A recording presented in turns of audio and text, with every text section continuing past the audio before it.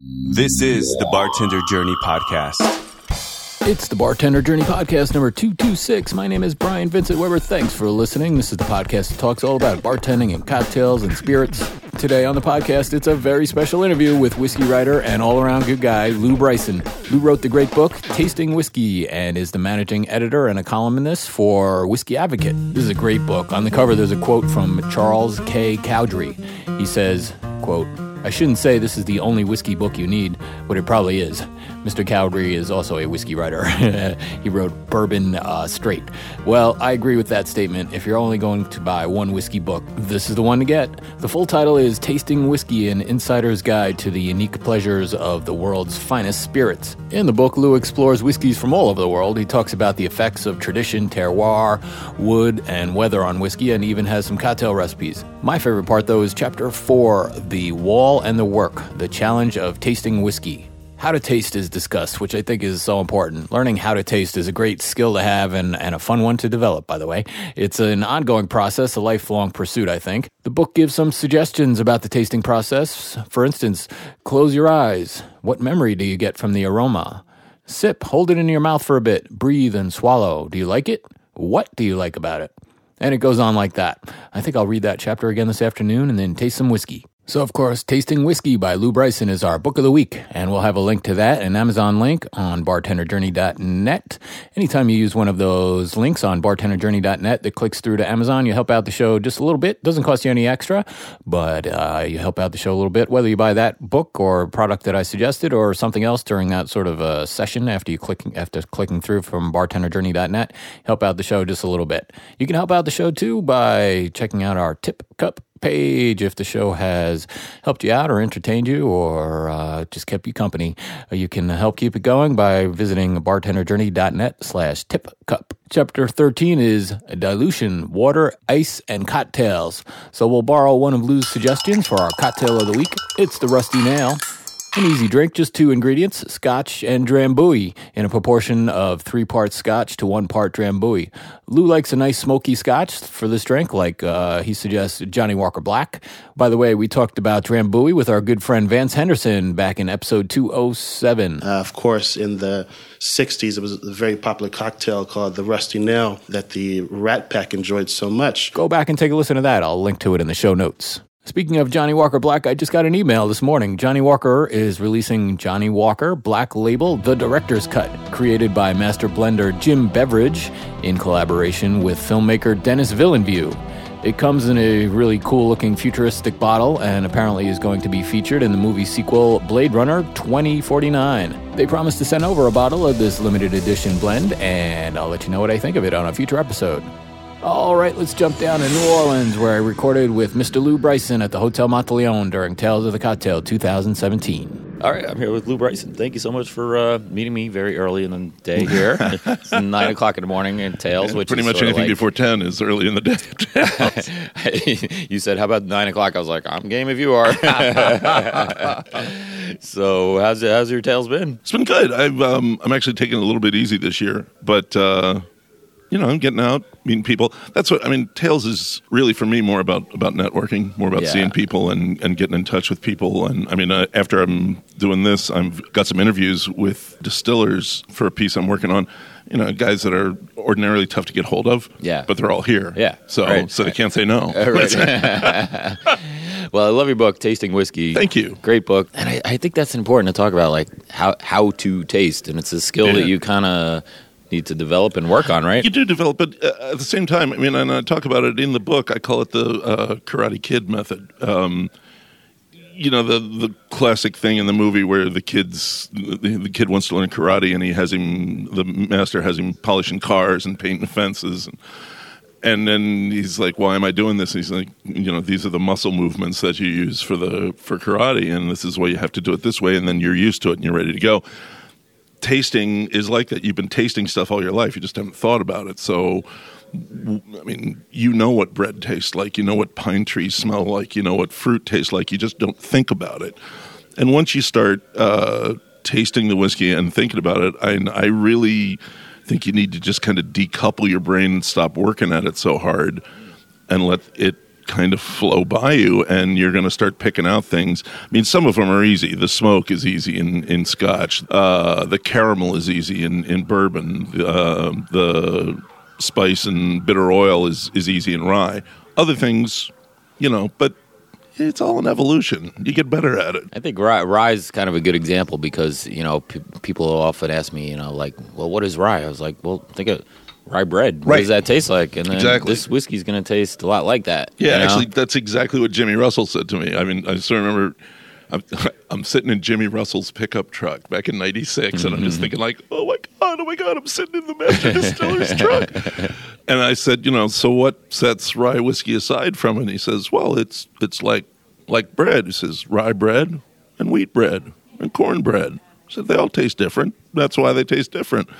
And I'm thinking, that's oversimplifying, but it's not. Oh, it's cutting right total to sense, it. Right? Yeah, I mean, as long as you're not having the seeded rye, which is going to screw things up a bit. Right. But, yeah. That was my favorite growing up, actually. Yeah, but you bring up so many great points in the book, and I just want to dive even more into that. It seems a little overwhelming, like I taste peach in this whiskey or whatever, but it's a great experiment, and it's a great exploration of. That's the other thing. I mean, there's that the old thing about the more you know, the better it tastes. When you start realizing where that stuff's coming from, it actually does make a difference. I mean, there are drinkers who don't care about that. They just want to taste it. They want to know what it tastes like. They don't care where that's coming from. But when you start to think about where that does come from, you start to get a better idea of how to find other whiskeys that are either like that or even more so by the way they make it and where it's made and how it's made and who makes it. And that can be really rewarding. Whereas otherwise you're just kind of, I don't know, you're like stumbling around in a bar with no lights on, just grabbing bottles at random. And so much of the flavor comes from the wood, which is right. Which is, by some people's count, I think you even say in the book that 60 to 70% of the flavor. Generally, the rule of thumb is it's at least 50. Yeah. Although, as I remember, we were having a similar conversation with Bill Lumsden from Glenmorangie. He says, "Well, if it's 50% from the wood, that means 50% is coming from other things, and you can't forget them either."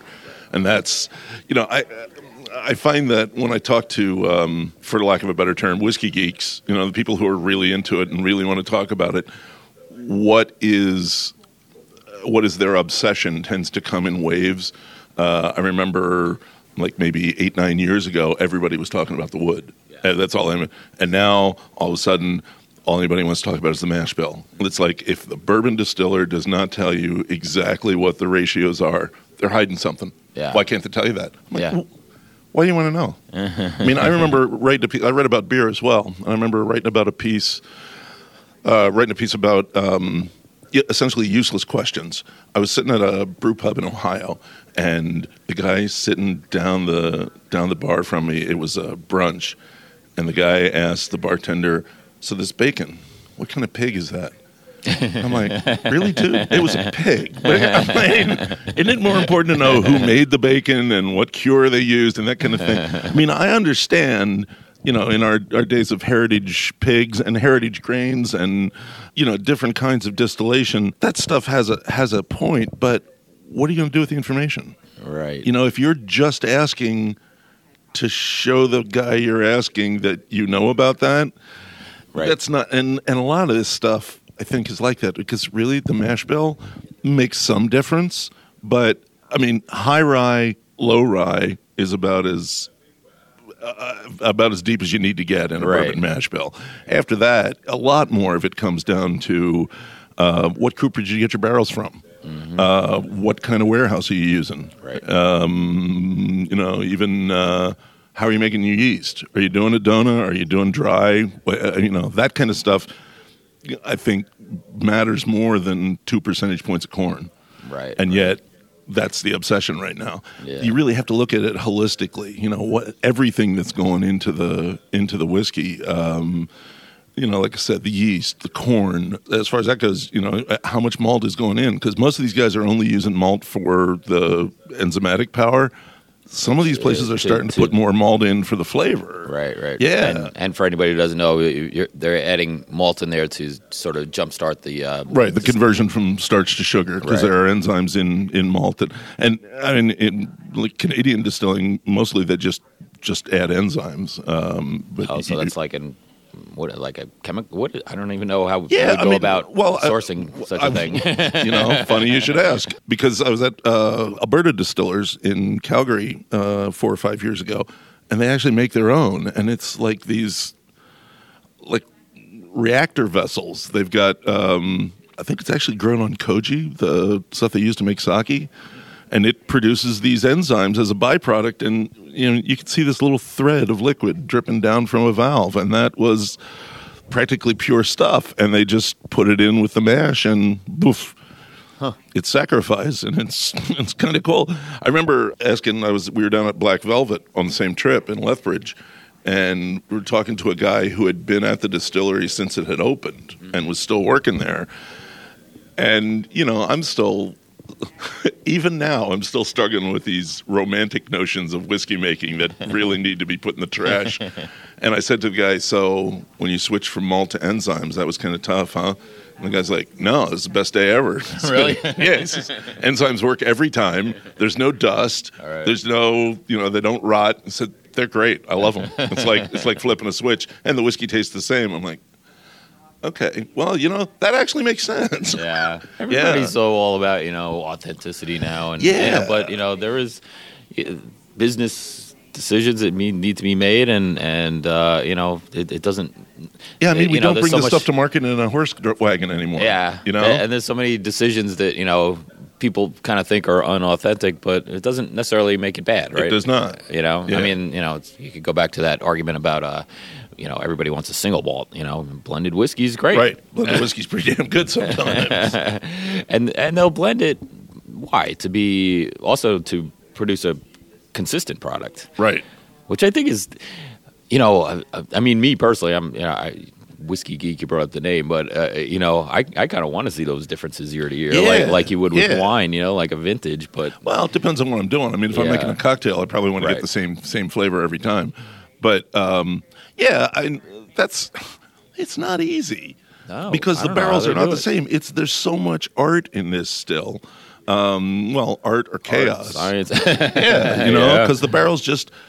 Well, I'm sure you've had the experience. I've had it where there's in a rick house tasting a barrel that's on the bottom and one that's on top. They were filled the same day and they taste completely different. Like, how do you guys come up with a consistent product? How the do cooperage, do that? It's barrels from the same cooperage, same woods. It tastes different. Totally different. Yeah. But, so that's that Jack Daniels needs to taste exactly the same every time you open a bottle. It better. Yeah. I'm Scottish just in distilleries usually it's the blender that's the most important person ahead of the distillery manager. The blender is the the rock star. Because they're the ones that the whole thing depends on. I mean, you can change the flavor of your blend, but you better be damn sure you know what you're doing, and you want to be sure you really want to do that. And I think that's some of the problems that some of the big blends have now, because tastes change. Tastes change over the years, and you got to be really careful changing to meet them because one, how fast do you want to do it, and two, who are you going to lose when you do? Right. Yeah. Yeah, that was really interesting, and I hadn't really thought of it until I read it in your book about, like you said, I think whiskey was different 30 years ago when I started drinking it, and it'll be different 30 years from now. So and we tend to think that this is immutable. I mean, again, same thing with beer. These guys will talk about an IPA being IPAs have changed in the last 10 years. Yeah, right. There is nothing immutable. Everything changes. Do you think it's kind of common knowledge, I guess, but maybe we should bring it up that, this whole craft spirits industry sort of came from the beer, right? From the interest in craft beers, right? Well, and I think it's definitely succeeded as much as it has because craft beer kind of laid the groundwork with the marketplace. I remember, the early days of craft brewing, it was really tough to get on a shelf because the guys just, the wholesalers were like, you're doing what? You're making beer? No, you're not allowed to do that. And now they've seen it. Not only have they seen it succeed, it's made a lot of them rich. And they're like, oh, new whiskeys? Yeah, bring them in. Right. Whereas, 20 years ago, that would have been a much harder sell. The whole industry is ready for something like that, and that's helped a lot. But yeah, I think that definitely had an effect on the people who started the distilleries. They'd seen that work. They wanted to try and make new stuff. They wanted to try and do their own stuff. And that's the thing. The downside of craft distilling is the learning curve. It's steep and it's stiff, and there's not a lot of information out there. Right. I mean, you had homebrewers ready to step in. I mean, I can't remember who it was. I remember somebody referring to that as bench strength for craft brewing. You got all these guys who at least know the basics. Right. I mean, let's face it, distilling's illegal. Yeah, right. Yeah. So, you're not supposed to do that at home. No. and it's so dangerous. It's hard to practice. Yeah. But I mean, you and I both know people are, but it's not enough that they can step into a small distillery and just start. It's a completely different thing. So that's why before we started recording, we're going to talk about Dave Pickrell and guys like teaching that people are how to just do the this stuff. Guru of and when he really comes knows in, how to do it. I mean, as we were saying, he's got a like almost like a flow chart. Do this, do this, do this, do this, and learn this. But that's where you got to start. It's amazing. He knows. I mean, he knows like the shape of the still. He knows how that's going to affect the whiskey and all this. You said something about in the book, which I found really interesting, about putting rocks in putting. Oh yeah, the old school box of rocks still. Yeah. Because what you're really looking for in that column above a pot still and in the column in a column still, you're looking for what they call reflux, which is essentially vapor going up, some of it condensing and falling back and going up again. And the more times that happens, the more reflux there is, the cleaner the spirit. And that's all the box of rocks is. I mean, it's literally a wooden box, a big one, depending on your size of still, that the vapor goes up through. And as it hits those rocks, it condenses on them and trickles back down. And makes sense to me. I don't know why more people aren't doing that. Well, is anybody doing it? Actually, I think the guy out at Lost Spirits is doing it. I think, or doing something similar to it. I love that idea. And I was talking to because I read it in your book. I was talking to somebody about it last night. Like, wow, we could do different kind of rocks in the thing, and Well, there's actually a lot of interest in old style stills that people don't even know about. I know Leopold Brothers had a 3-chamber still built, which is something David Wondrich found in historical records. Apparently, most of Pennsylvania and Maryland rye was being made on these 3-chamber stills at one point. The chambers are stacked. Okay. Are they all different shapes? Yeah, they're different sizes. Different shapes, different sizes. I have to admit, I don't know the details enough to really go into it, but it's kind of a cross between the column and the pot in that it's moving upward and the spirit down. Is getting more pure as it goes up. I mean, that's the thing. Rye whiskey, we think we know rye whiskey. What we really know is Canadian rye and really Kentucky rye. And the Kentucky rye, when it wound up there after the Pennsylvania rye distillers started shutting down, it's like the old, when all you have is a hammer, everything looks like a nail. They looked at that and thought, yeah, we can make that like bourbon. So they just flipped the ratio of the rye and the corn. And I mean, Pennsylvania rye, Maryland rye never had that much corn in them, if any. And that's one of the cool things that the craft distillers are doing. They're starting to dig out these old recipes and make rye the way it used to be made. And it's really, really different. Yeah. It's kind of cool to see those different regional styles, coming back. I remember talking to somebody, it's got to be 20 years ago now. And he was talking to me about moonshining, which, I mean, moonshining was moonshining back then. It wasn't, a company putting unaged whiskey in a bottle and putting some apple pie spices in it and calling it moonshine. But he was talking about, like, on one side of the mountains in North Carolina, they had one shape of still. On the other side of the mountains, they used another shape of still. And he said, the moonshine was different. He said, that's all gone now. It's just gone. And, nobody even barely remembers that there was a difference. And I mean, still geometry definitely makes a difference, and I'm sure there's stuff that hasn't even been experimented with. I remember when, back in the '90s, Dogfish Head took a run at distilling, and they're actually starting up again. They've got their act together, but the thing looked like a Mars lander. It was this weird, like circular cone with a drip tray on the outside, and It was pretty wild. Never seen anything like it. Didn't see any copper either. Which, yeah, they were making hooch. Really, I mean, they made a sample of whiskey and sent it up, and we're like, no, don't do that. I mean, I think they made gin and vodka for just in their pub. They had a license, so they kept doing that. But now they've gotten to the point where they want to take a shot at whiskey again, which some of the places that have money can afford to do it right from the get-go. I mean, I know there's a couple of places out in the Midwest where, they've got a full-fledged other business that has some connection to distilling, like they have a grain farm or they have, like a metal fabricating business, so they're making their own stills, but they have that fully up and running profitable business, so they don't have to release the whiskey until it's at least 3 years old. And they're doing 53-gallon barrels, and they're not, they're not selling any moonshine, they're not selling any vodka, they're not selling any gin. They're just letting the whiskey sit.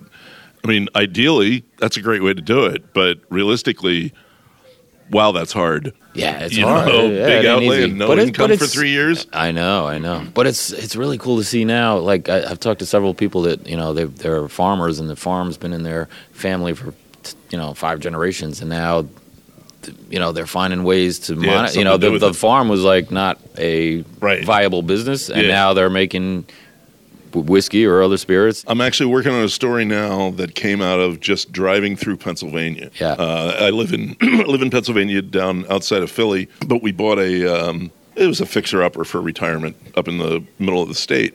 So we've been making that drive pretty often over the last year, and I've noticed a lot more grain growing. And I'm not talking about corn. There's always a ton of corn.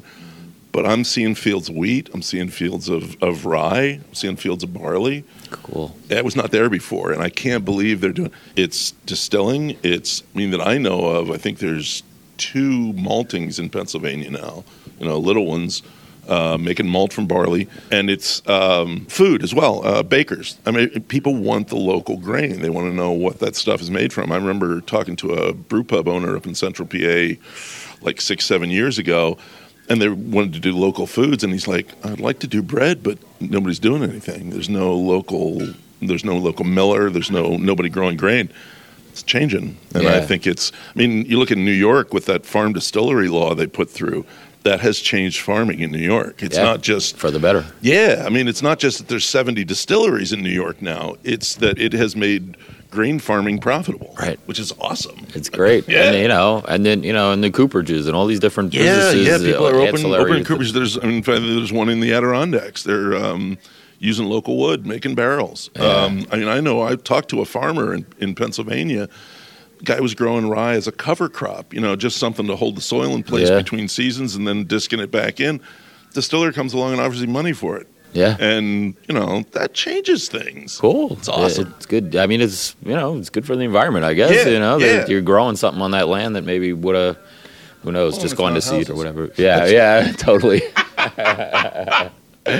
Well, I love going back to the name of the book, Tasting Whiskey, and I think you brought up in the book that you need to taste a lot of different whiskeys. Yeah. If you want to be in this hobby or business or whatever, however you want to approach it. But I just wanted to tell you the story. I was at a wine tasting, and there was like 20 tables or so with 3 or 4 or 5 different wines at each table to taste, and my friend I was with said, why don't you just find the one you like and buy like a whole case of it? I was like, no, you don't get it. You don't get it. Yeah. I love the variety. I love that. I want to taste everything and, try different stuff. Yeah. That's what, these people, every time someone asks me, but what's the best whiskey? Yeah. What's your favorite whiskey? Yeah. They're just looking for a shortcut. Yeah. They just don't want to do the work. They just want to know what's best, and then they'll just drink that. I'm like, no, it's more me, about the. But, I can't even. What's the expression? It's more about the journey than the whatever the destination. Right? Yeah. The word smooth. You use it a couple times in the book, sure. And it's not it's something that consumers will go to when they really don't know another word to use. So I find that my bartender friends don't use that word very often, but do you think there's room for that word? Is it what do you? Oh, I definitely do. And people say the same thing about with crisp with beer or what's some of the other ones? Drinkable. And okay, I get that water is drinkable. I understand that whole idea, but there is. I mean, Michael Jackson used to use the word Moorish. Moorish? Yeah, Moreish. Okay. Because it tasted like more. I will have another of these. Yeah. Oh, okay. Yeah. So, I mean, I think that's maybe cute or a neologism, but that's the same thing as drinkable. Right. And for smooth, smooth can just mean not hot. Yeah. I mean, Irish whiskey's generally smooth. Yeah. As a class, and I think that's why they're growing like crazy. Because I can't think of any other whiskey that is drunk straight more often. Maybe Scotch, but I mean Irish whiskey. Okay, yeah, some people are drinking Irish and ginger, but mostly it's a shot and a Guinness. That's how you drink it. And when newbies are drinking it straight up, it's smooth. Nothing wrong with that. Yeah, yeah. No, it's an okay word. It's just, I think I just find it interesting that it's this word, the go-to word when people who don't really have the vocabulary to articulate it further. Well, I think a lot of time that's all they're looking for. Something that doesn't hit them in the face. Right. Whereas I think once you start drinking enough whiskey, every now and then you want to get hit in the face. Right. Maybe more than every now and then. But then again, I mean, the word smooth does have its place where, I'll bring up Knob Creek, which is it's pretty high ABV, but man, it goes down easy. And then, after two of those, I was like, whew, that is a high ABV whiskey I'm drinking. Yep. Yeah, but it's well, that's what I like. I go to Kentucky. I was just talking to somebody about this yesterday. I go out to Kentucky for a distillery visit. A lot of times I will drive because it's a 12-hour drive for me. Although, between getting up early to go to the airport, that's 8 hours usually by the time I get. And I got my own car, and I can take whiskey home, by the case. Right. So that's true. I go out there and I'll get. There's a bonded that I get that I can only get there, and I'm going to be a jerk and not say the name because I don't want a bunch of people drinking it. But it's a slap in the chops, and I like that because sometimes I want a whiskey with some authority. I just want something that's punchy and good. The other thing is it's great in a cocktail because it doesn't dilute. It stays punchy, even I'm in water and ice. Yeah. Yeah. So, I mean, there's a whole bunch of different whiskeys for a reason. Yeah. Not everybody's the same. Not everybody's drinking occasion is the same. I've asked this question so many times, and I've looked it up, but I can never remember. What is the definition of a bonded whiskey? Oh, sure. Well, it was originally put in place because there was so much crap whiskey on the market. To be bottled in bond, a bourbon has to be at least 4 years old. It has to, it used to be that it had to be aged in a bonded warehouse, but that's been largely relaxed because nobody does bonded warehouses anymore. That was government owned. Yeah, there was the government had the lock, and there was a guy that you had to go to him because he had the key. And that was, I think that was done away with in the 80s or late 70s, I can't remember. But interestingly, it all has to be made at the same place. It all has to be made, all the whiskey in the bottle has to be made in the same season, winter or summer. There's only 2 distilling seasons. And finally, it all has to be made by the same master distiller, which I thought was, so when you get down to it, it's actually much more restrictive than single malt, Right. Yeah. Totally. And yet, it's fallen out of favor, and usually they're just really cheap. Yeah. I mean, that one that I'm going out and buying, it's like $22 a handle. Huh. Yeah, it's just crazy. Amazing. So, so I mean, the last time I was out in Kentucky, I brought back 4 handles.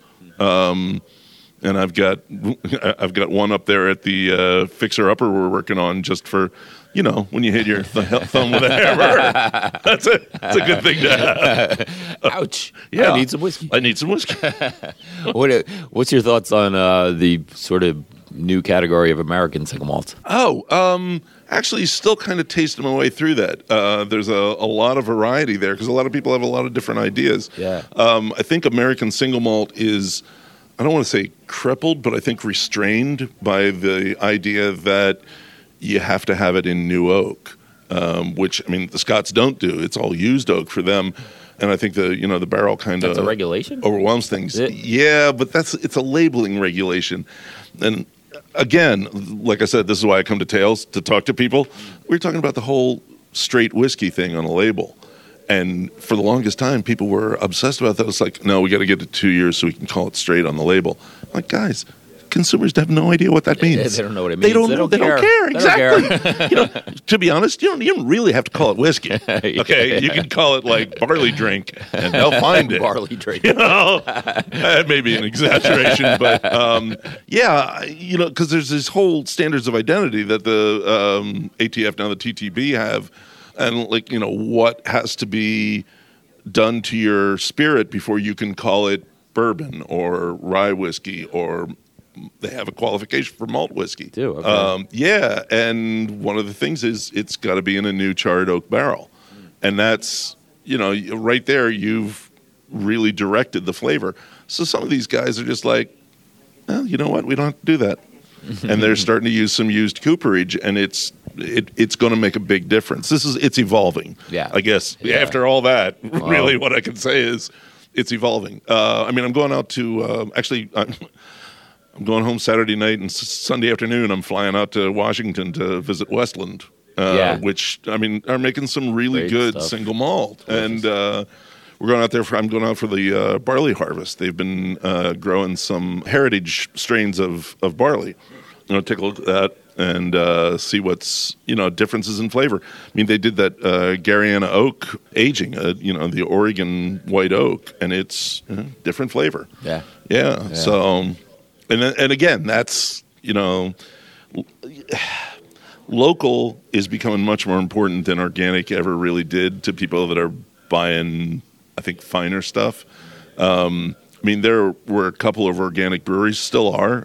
Peak is doing a nice job, but I don't think people swarm to an organic brewery, organic distillery, because I think Wiggle in Pittsburgh is mostly doing organic grains for their whiskeys, if not all. But I think people are much more drawn to the local thing, and it's a where great was thing, the grain grown? You're supporting people that are near you. You're supporting Exactly. the environment because it doesn't have to be shipped from a million miles away. Yeah. And it's it's a good thing. Where everybody's talking about it too. Sustainability is the hot word right now. Yeah, if there's anything that's as important as local, it's sustainability. People, and the thing is, I think people get that.